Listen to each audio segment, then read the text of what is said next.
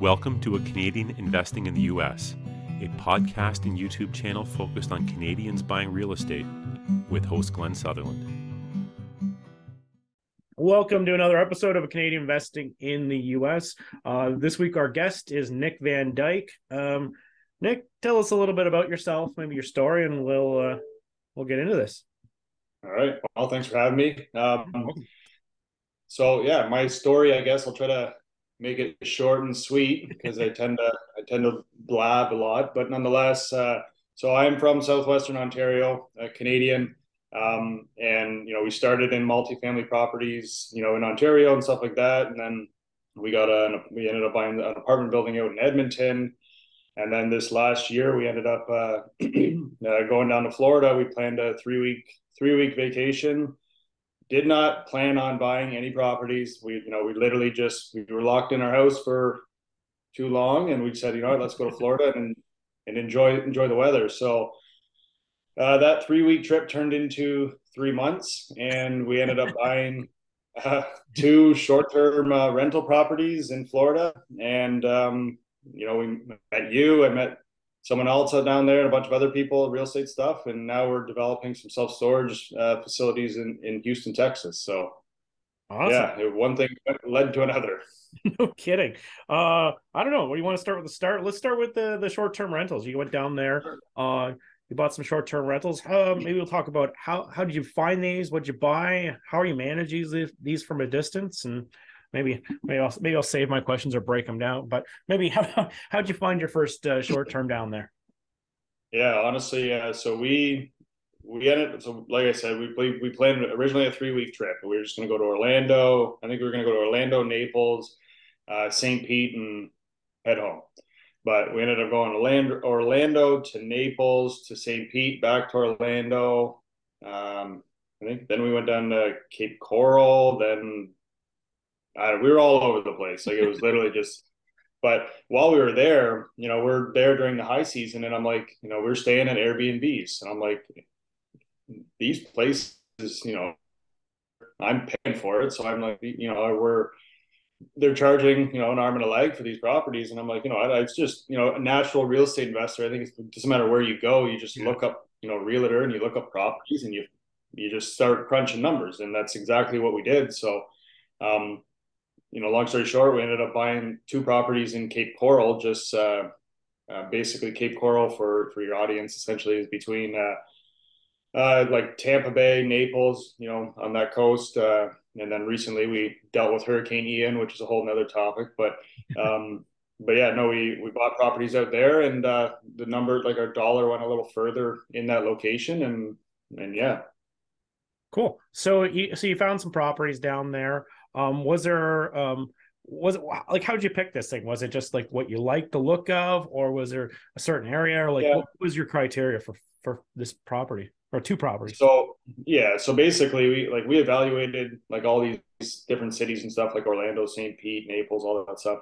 But we ended up buying in Cape Coral just because it was more friendly to Airbnbs. Just like all of Cape Coral you're allowed to do Airbnbs, versus in like near Tampa or St. Pete, there's certain pockets that you're allowed and not allowed and all that other stuff. So plus, what you're buying, like we ended up buying 2 properties there, 3-bedroom, 2 baths in a nice neighborhood with a pool, and they're favorable for people who are going on vacation, for your typical family, right? So plus, like, we wanted something, like we were looking at Orlando and we were comparing like properties, what we bought in Cape Coral versus Orlando, like within a resort setting. But like, I don't know, for my investments, I always like to hedge myself because, okay, worst case scenario, something happens and you can't do short-term rentals like Hurricane Ian right now.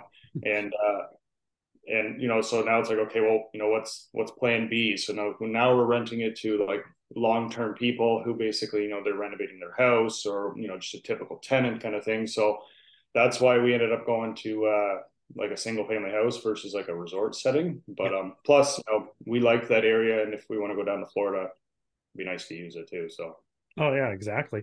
So, and I'm guessing did you get that property right away? Like, is that where you stayed for those 3? Oh, no, you were driving all over the place. I was wondering if you actually we were all over the place. We actually we ended up like we stayed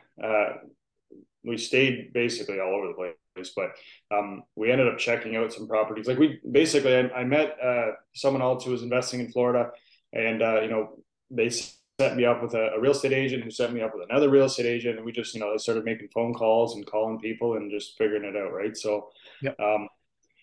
One thing led to another, and we ended up buying in Cape Coral. Just like I said before, like our dollar went a little further there versus like Naples. You're paying for the name essentially, but like it's beautiful there, but you're paying for it. So And like, have you stayed in your own place yet?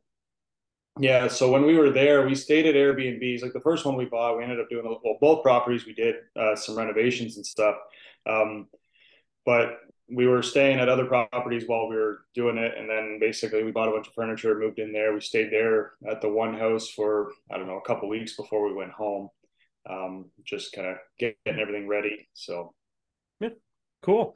And then just because you brought up Hurricane Ian, I'm kind of curious about that. So depending on what neighborhood you are, so basically from my expertise of Cape Coral, if you were south of Cape Coral Boulevard, you basically got flooded. So how did your place hold up? Yeah, honestly, it's a miracle, to be honest. If you actually compare like Hurricane Ian to other hurricanes, like I think the last one was Charlie, and Hurricane Charlie fit in the eye of Hurricane Ian. So just kind of puts in perspective how like the size of it. But both our properties they're actually in a flood zone, and we didn't get flooded at all, fortunately. We have videos and pictures and stuff from our neighbors who were there, and they kind of stuck it out. And we had water basically up to the garage door, up to the front door, but it never went inside. So we had some damage with the pool cage and some shingles and a bunch of trees. We had a palm tree in our pool, the one house. But honestly, compared to other properties, we made out okay.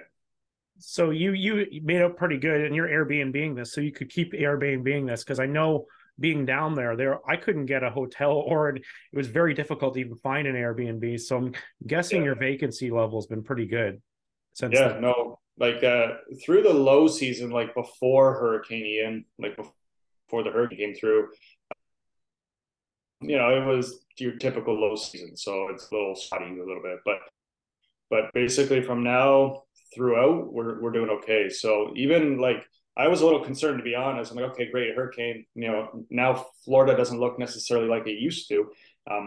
It obviously is going to take some time for things to come back to normal. So I was a little concerned, but people who have damage to their house, they're renovating their houses, they need somewhere to stay. So like we're still renting it out. We're still doing okay. And like it's still. Yeah, like that's what I found, like just being down there. There's a lot of like contractors from all over the country. Saw trucks from Michigan and everywhere else fixing stuff up, and they need somewhere to stay. And you have all the typical, people who are coming down a little early before the high season, because the high season doesn't really start till December. Early people coming down, the regulars, and then just people are displaced from their homes still. I toured a bunch of houses, and they were like had 4 feet of drywall cut off and all the whole house, right? Which was pretty common. We have a friend that has another place in Cape Coral, and their house was a little closer to the water, and they literally just renovated the entire place, and now they have to do it all again, which it's unfortunate, but. So that's awesome. So you got this place, you got a couple of short-term rentals in Cape Coral. I guess you got someone local to manage that for you?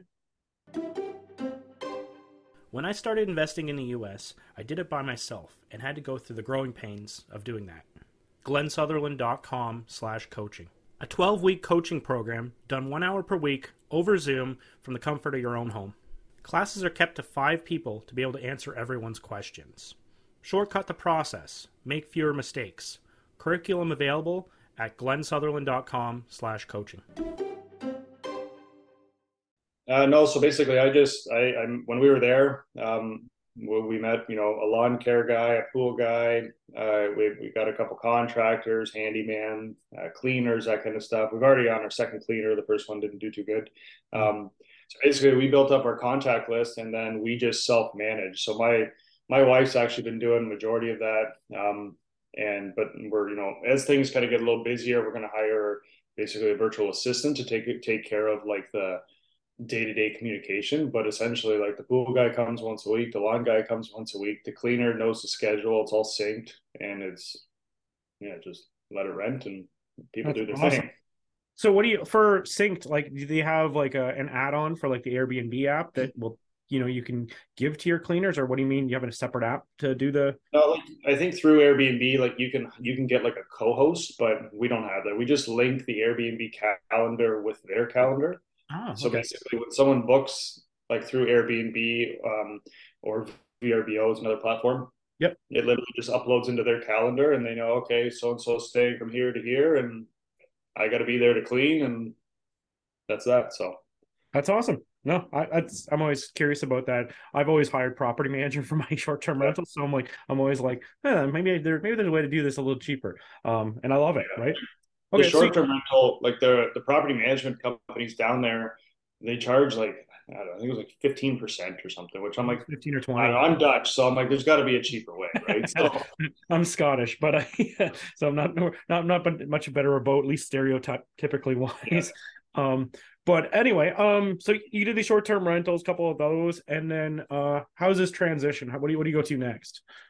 So yeah, like, basically we were there, enjoying Florida, which is and then we seen the opportunity with the short-term rentals, but um, not that they're a bad thing. They're just, obviously, they're kind of, I always compare them to like a student rental. Like, they're like, there's more involved. You got weekly rentals and stuff, so there's more turnover and stuff versus a typical residential property where you're sticking tenants in there and you're just letting them rent it, and month after month, and life goes on. So Yeah. I don't know. I do all this real estate stuff, like, to basically free up my time and enjoy life and all that stuff. So, but at the same time, you want to do things that are profitable and scalable. So that's when I think we were at that real estate mastermind, and that's Yep. where I met you. I also met Joe. I don't know if you remember Joe, but Yeah. I love Joe. He's been yeah. on the So podcast as well. Joe Evangelesti. yeah, Yeah. so yeah, I hired him as a coach, and then one thing led to another, and now we're transitioning into self storage developments. We've seen an opportunity, and I compared it similar to what I was doing back in Ontario, and I said, let's go, let's do it. Okay, so I know there's a couple of different ways to buy the self storage. Are you buying the land and doing it right from start? Or are you kind of buying the like shovel ready? So the first so the first one we did, or we're doing right now, is shovel ready, but it's it's still, there's still some hoops and stuff that we have to jump through in order for it to actually get the shovel in the ground. But I think every site, shovel ready too, because shovel ready may not sound, it may sound like turnkey, and it's still not turnkey at all. yeah, exactly, right. So like, every site, some sites are different. Some are like, boom, shovel ready, you can go and do it, but there's other stuff that needs a little bit more due diligence, and you got to do a little bit more in order to get to that stage. Um but essentially, yeah, like, we partnered with Joe. We're bringing them on, to partner with, and we're developing a site in Texas. I don't know how much in detail you want me to go about that site or not. Like, we keep saying the term shovel ready. So what does that mean? How far through the process is shovel ready? So I guess in a perfect world, shovel ready would be like, here's a site. It's got permits. It's got drawings. It's already got feasibility studies, geotech, environmental, all that stuff. You literally buy this shovel ready deal, and you hire your contractor, and you start digging. In our case, it's very similar to that, but we have to finalize the drawings, and then we had to tweak some stuff with regards to some stormwater management stuff that we had to deal with, and then we're once drawings are finalized, then we can build. So there, like I was saying before, like, there's just a little bit more to it, but you're kind of fast tracking, doing all of the legwork ahead of time, right? So we found this piece of land with Joe and them, that we basically, you're already like 75% of the way there. They've done a lot of the legwork ahead of time. Cool. And then do they have the contractor lined up for that too? Or you have to find the contractor? No, so like we have to find the contractor, but we're working with them. Like we're leveraging them, their Yep. contacts and all that stuff. Like, you know, I've reinvented the wheel in the past, and it's, you know, That's a it's lot of work. obviously there's some headaches into it. So, Yeah. well, you know exactly, you know, Oh yeah. hopping around different markets, right? So, but yeah, so we're leveraging them. They're doing some other sites in Texas too, so they already have a good contact list. So we're, you know, we're just adding another site to it, right? Right. No, that's awesome.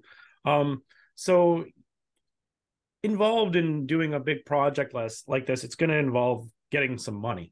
What's the this isn't the kind of project you do on your own. um, how does that work? I'm guessing you have to raise a lot of money. How are you? What? Maybe talk about that a little bit. Sure. Yeah. So basically, this is a syndication, right? So, we're syndicating this deal. We're raising on this site. We're raising $3.1 million US. You know, and we're selling out shares to investors. Um, each investor gets, you know, we typically pay a 10% preferred return plus they get equity in the deal. Yeah. And all the other stuff. So we essentially raise the money. We're the general partner. All of our investors are LP investors, and then one thing leads to another, and we, you know, we get construction financing for the bulk of it. But essentially, we raise enough money to buy the land, get the ball rolling, you know, permits, drawings, all that stuff, and then start building it. Love it. And then what's the game plan for that? Because I I interview lots of different syndicators, and so the kind of game plan to do a refinance at a year three, a sale, or what do you plan on how this project to run out? So yeah, that's kind of the reason we, you know, we like these self storage, you know, syndication deals is because you have so many options to exit. So like I'll back up a little bit, but Sure. our property, like the stuff that we were doing in Canada, Ontario before, like I was doing a lot of duplex conversions. Like I could buy a property, convert it, stick tenants in it, refinance it, you know, within 4 months, and I'd be on to the next. So everything was going great, but then, you know, things change, market goes up. What was a deal is now not a deal, kind of thing. Um, so then that's what we were doing. And, you know, when we got on the idea of the self storage and how everything works and syndications and all that stuff, it felt very similar to what I was doing, even though I'm comparing you know, a $500,000 duplex conversion to a $22 million self storage site. The principle was the same. We're buying something, adding value, and refinancing it or selling it or whatever. So, you know, our exit strategies on these self storage sites are basically we've got three options. So one, we're going to sell it at CO. So once we get our certificate of occupancy, typically 24 months, we'll sell them, cash out, and, you know, be on to the next.